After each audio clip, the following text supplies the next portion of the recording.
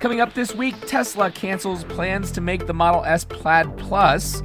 The i4 from BMW is revealed. Ford has a $20,000 hybrid pickup truck, and more.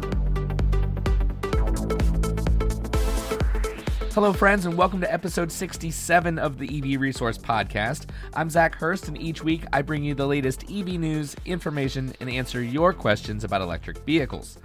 I want to start off by thanking all of you for your support and understanding these past few weeks. Most of you probably don't know, but I have had some things going on with our family and with work, and I've just a lot going on, and I honestly have found very little time to do all of the EV resource stuff. So I'm very thankful for all of you and your patience and the well wishes and understanding and everything.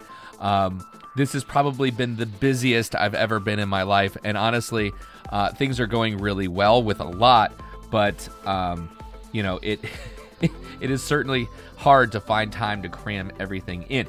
Luckily, this past week, it has been somewhat of a slow week when it comes to EV news, so this episode shouldn't be nearly as long as the last one.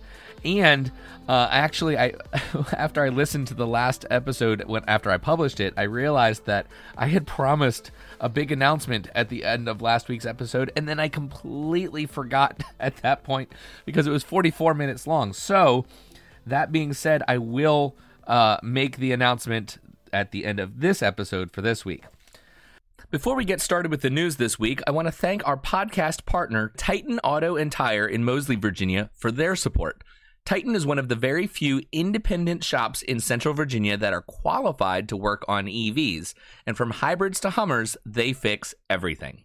For more information and to schedule an appointment for your vehicle, go to TitanAutoTire.com.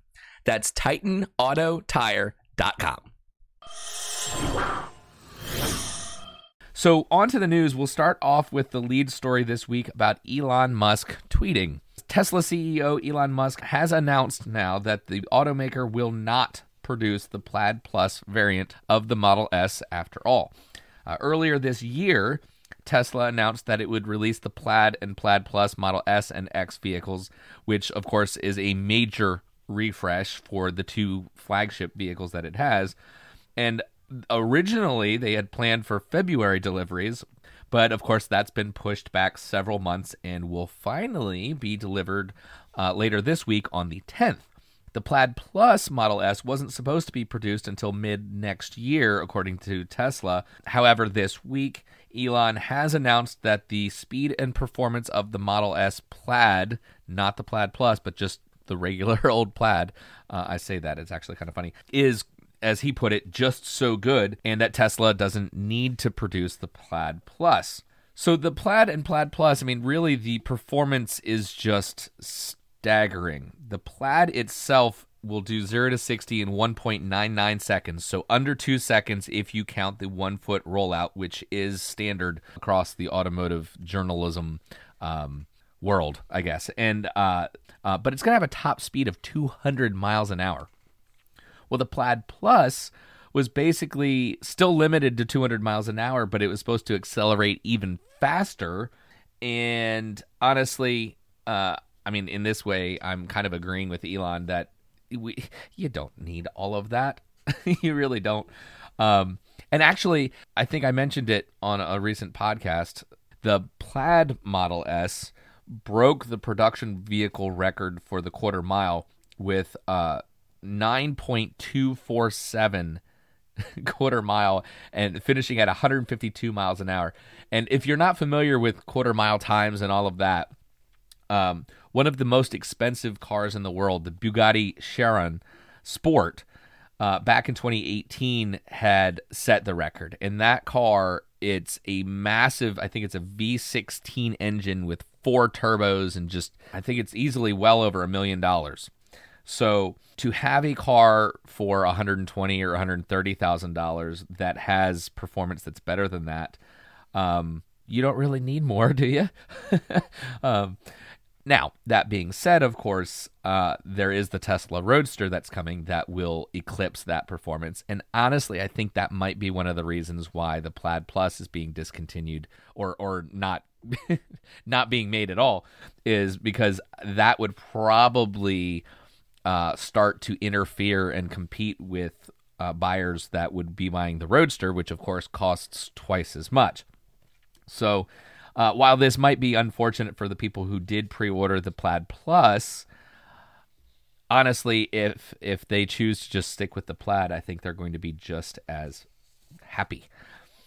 Next up, Bluebird, the bus maker, announced this month that it has reached the milestone of 500 electric-powered school buses delivered or on order in North America.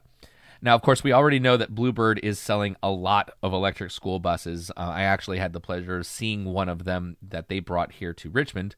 As the only school bus manufacturer that produces and sells all 3 school bus body configurations as electric vehicles, Bluebird expects its electric bus sales to accelerate through the rest of this year. And those 3 school bus body, in case you're not familiar with it, which you might be, you probably are, you've got like the regular school bus with the nose that sticks out where the engine normally is. You've got the flat front face, and then you've got like the short bus that's not a full-sized school bus. So all 3 of those Bluebird is going to have as electric. Now, of course, the biggest market for electric school buses is, well, the biggest market for all electric vehicles at this point in North America, California, where over 300 units were delivered already. School buses at this point seem to be one of the hottest segments of the electric bus market, where there are already 600,000 or so school buses, EV school buses, in service in the U.S. and Canada, and sales are just expected to go up. And Bluebird actually intends to increase their production capacity to 3,000 units annually as of next year, which honestly, that's a huge increase from their current target, which is to reach 1,000 units a year. So they've said that by 2030, nearly 100% of its sales will come from EV school buses. And honestly, that makes a lot of sense because really, in the next decade, well, we'll call it 10 years, who's going to want to buy a diesel-powered anything? I mean, that seems a little ridiculous by then. So moving on to the second to last story, and yeah, I'm only doing 4 this week. Like I said, it's been slow for the news and super busy for me, so bad combo, I guess. But anyway, this next one comes from The Verge, and it's about BMW and their new i4 electric sedan. Months after revealing its first new electric vehicle in nearly a decade, the iX SUV, BMW is ready to pull back the curtain on its next EV, the i4 electric sedan. And that is the automaker's electrified 4 Series, basically, with up to 300 miles of range and starting at $55,400 for the base model or the low-spec model.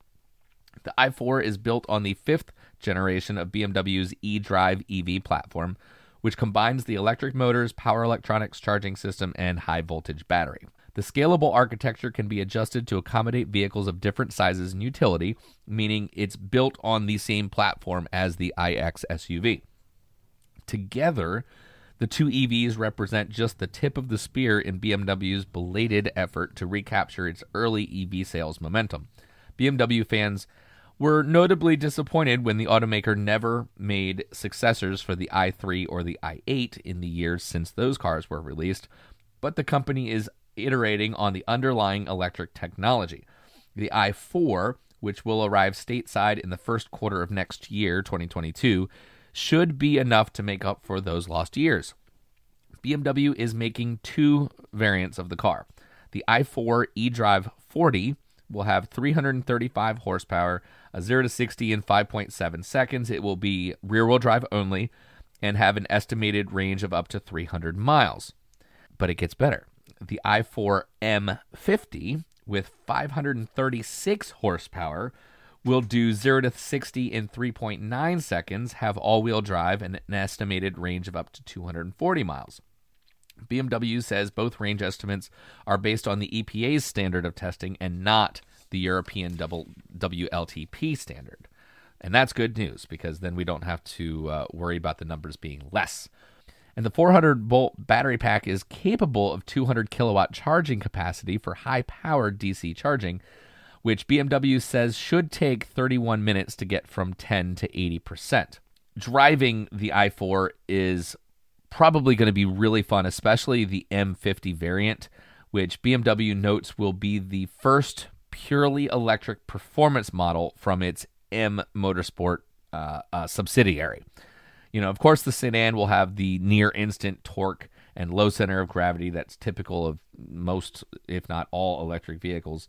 When it comes to styling, it is going to have the somewhat unique and polarizing traditional kidney grille, but of course, being an EV, it's going to be completely blocked off. And then actually at the bottom, it's going to have an active flap, so it'll be able to control 10 different stages to allow certain amounts of air to be supplied to the drive system and the battery and brakes and air conditioning and all of that, because you still need some airflow going in through heat exchangers and things like that. And so, BMW has a bunch of new EVs coming out in the next few years. They say they have a goal of achieving 50% EV sales by 2030, and they're currently developing an all-electric version of its 5 Series and 7 Series sedans, as well as its entry-level X1 SUV. So you got to wonder kind of, what BMW has been up to over the last, I don't know, at least 5 years. Why has it taken so long to kind of take a serious approach to all this? But, in a way, the i4, I think, certainly will make up for that. It's very clear that the i4 is signaling from BMW that they are getting serious now. Okay, so the last news story this week, and I don't normally talk about vehicles on this podcast that you don't plug in, as this is an EV podcast. And honestly, if it doesn't plug in, I don't care what anybody says. It's just not an EV. So this new pickup from Ford really shouldn't be on my radar. However, it is, and I'm going to tell you why. So Ford this week actually announced their Maverick. It is a hybrid, a gas-electric hybrid, and it's actually going to be the first pickup truck in North America with a standard gas-electric hybrid drivetrain. And it's going to go on sale this fall, and that's the first bit. Secondly, they're going to sell it the starting price, like the base model Maverick, will start under $20,000. And honestly, that is an amazing price for a pickup truck. And I have a feeling that they're not going to be able to keep up with demand for this thing. I mean, I even want one, and I'm not a truck guy, and I'm not really interested. Like, I'm not going to buy one because I'm not in a place where I really want to deal with a pickup truck. But I had thoughts. I definitely did. And honestly, this fall, they're going to make it this fall, like produce them. It goes on sale this fall. That, I don't know how Ford has been able to keep this a secret for so long. And who knows, maybe the Lightning, the F-150 electric, kind of stole the spotlight. But this, honestly, I think will be very cool. So the company unveiled the compact pickup truck this week as the smallest vehicle in its truck lineup. And it's actually going to slot below, of course, the full-size F-150 and the mid-size Ranger pickups. And they said that the Maverick is about 3 feet shorter in length and 7 inches lower than an F-150. And compact pickup trucks are, at least here in North America, kind of an untapped and unproven market. Ford has kind of expanded into the segment as sales of trucks in the recent years, of course, have skyrocketed compared to other vehicles. It will be a 5-passenger, 4-door pickup truck, but it's not going to be like other Ford trucks, being that it will be on a unibody. So it's not going to be a body on frame the way pickup trucks or most pickup trucks are made.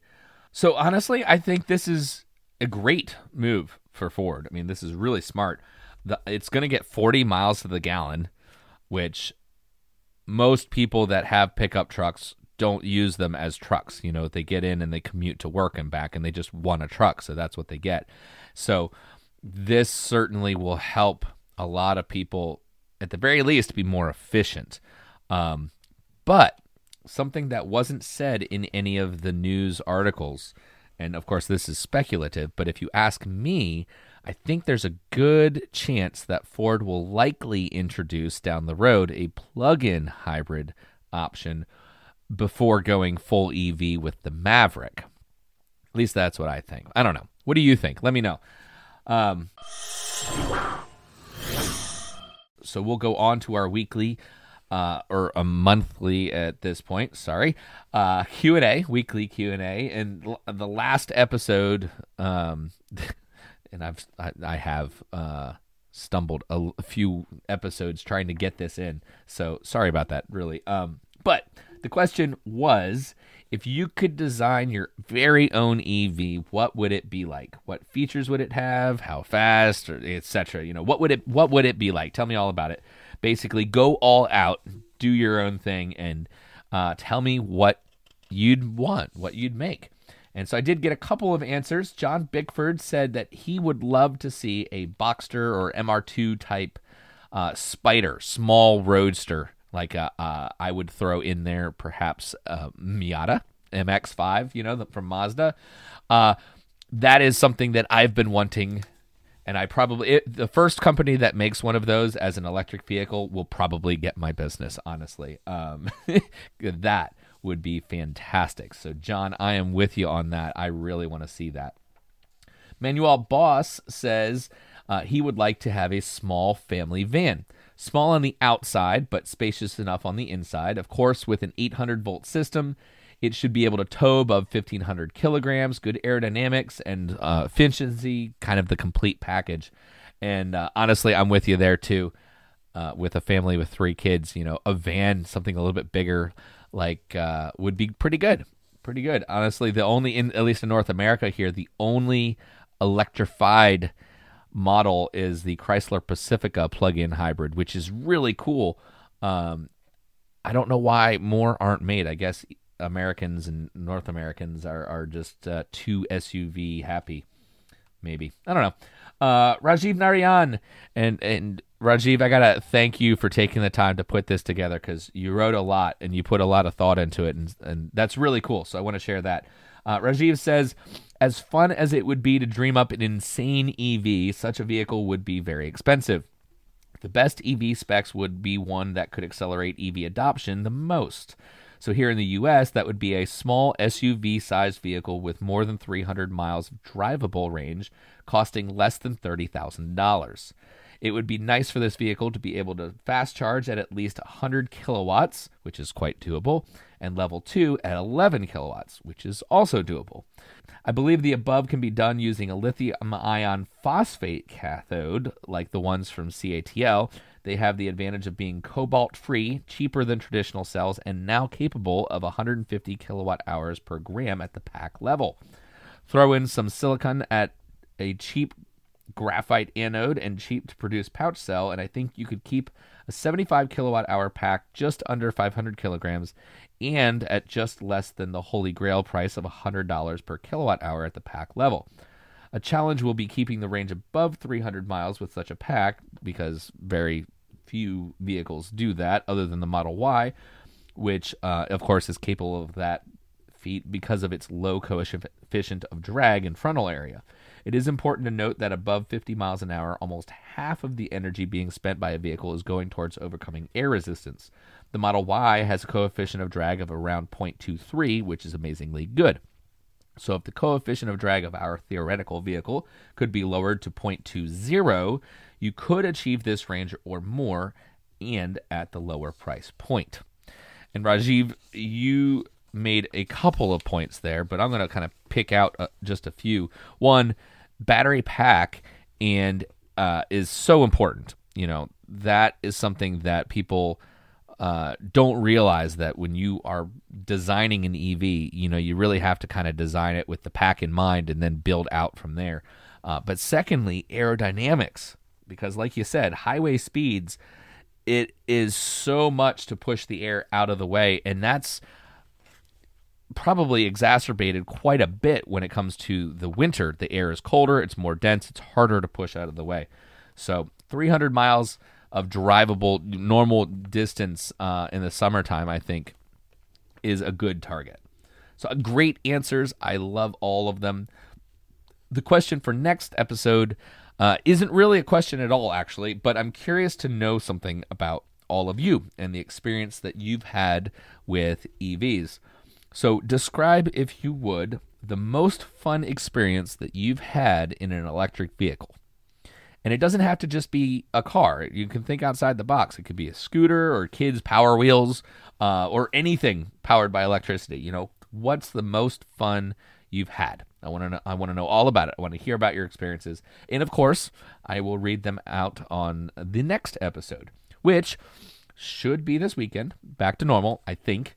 I think I'll actually have the time to start and finish all of the recording, so look forward to that. Okay, so I promised. I do have an announcement to make. Actually, a couple announcements. The first, I have recently partnered here in Virginia with Dominion Raceway. They're in Thornburg, which is just south of Fredericksburg, about 60 miles north of Richmond and 60 miles south of Washington, D.C. They and I have come to somewhat of an agreement to allow me to use the track, and I'm going to be shooting some car review videos and hopefully some other really cool content there at the track for the YouTube channel. And one thing I'm really excited about is timed lap videos, and my intention at this point is to do it in a similar style to Top Gear. So if you're familiar with the British TV show Top Gear, they've got a test track that they run different cars around, and they keep track of all the times and see how they all compare to each other. So I think that would be cool. So I'm gonna start doing that. Of course, the first one I'm shooting will be my car, the Spark EV. I'm doing that Friday, so just a couple days away, and perhaps that will set the tone for the other intended car reviews. I wish I could do them every week, a different EV or a different car every week. But I mean, there's no way I have time for that. So, along with the track use, I am helping to put on what should be the biggest EV-centric event on the East Coast this year, right there at the track. So that is going to be awesome. This year, we're calling it the Electric Festival for short. But basically, it's going to close out National Drive Electric Week with an event to remember. And National Drive Electric Week, for those of you who don't know, it's a nationwide celebration to raise awareness about the many benefits of all electric and plug-in hybrid cars, trucks, motorcycles, everything across the board. So our little electric festival here at Dominion Raceway will give attendees the opportunity to not only have hands-on experiences with the latest EV models, which will be available through manufacturer displays, and honestly, I would love to get the manufacturers on board giving test drives on the public roads surrounding the facility. There is also a 2-mile road course, a 0.4 of a mile oval track, and a no-prep 1/8 mile drag strip, which we're going to use to showcase the performance of various electric vehicles. And of course, part of this, members of the public, anybody that comes to attend the event, will have the opportunity to drive their own vehicles on the tracks as well. So that is going to be really cool. Of course, there will be live music, a variety of vendor booths, fun activities for kids. I'd like to put together an EV panel to discuss the benefits of electric vehicles, because there's going to be a lot of people that are coming just curious about EVs, from the general public, not necessarily EV owners. So I ask for your forgiveness, because that is really what's been taking up a large part of my time recently. And the second big announcement that I have is starting with the July issue of the EV Resource magazine. That's not this month, that's next month. Starting in July, it's going to be free for everybody. Initially, the way I'm going to distribute it, I'll be emailing a PDF file to anybody who wants the magazine. But at some point, I'll probably figure out a better way to get that out there. So if you guys have any ideas, actually, let me know. I've had the magazine going for a while now, and while it has grown in readership, I've found that even $1 a month through Patreon has kind of it's been limiting the reach. I've had a few people reach out. They just don't understand how to create an account on Patreon. They don't understand how it works. It's kind of foreign to them. So I'm going to just start giving it away for free. No longer will it be $1 a month to access all of the magazines, the magazine issues. It'll be free, here going forward. So if you would like a copy of the magazine starting in July, just shoot me a message over at hello@ev-resource.com, and I will make sure to put you on the list. So that is all for this week. I do want to thank all of my many very wonderful Patreon supporters. The contribution that you guys have given really means so much to me, and I don't take it for granted at all. So thank you. Specifically, Rajiv Narayan and Greg Fuller at the executive producer level, and James Hart at the producer level. You guys rock. Thank you so very much. I feel like I'm missing something, but I'm going to end it. So that is all for this episode, and I will catch you next time.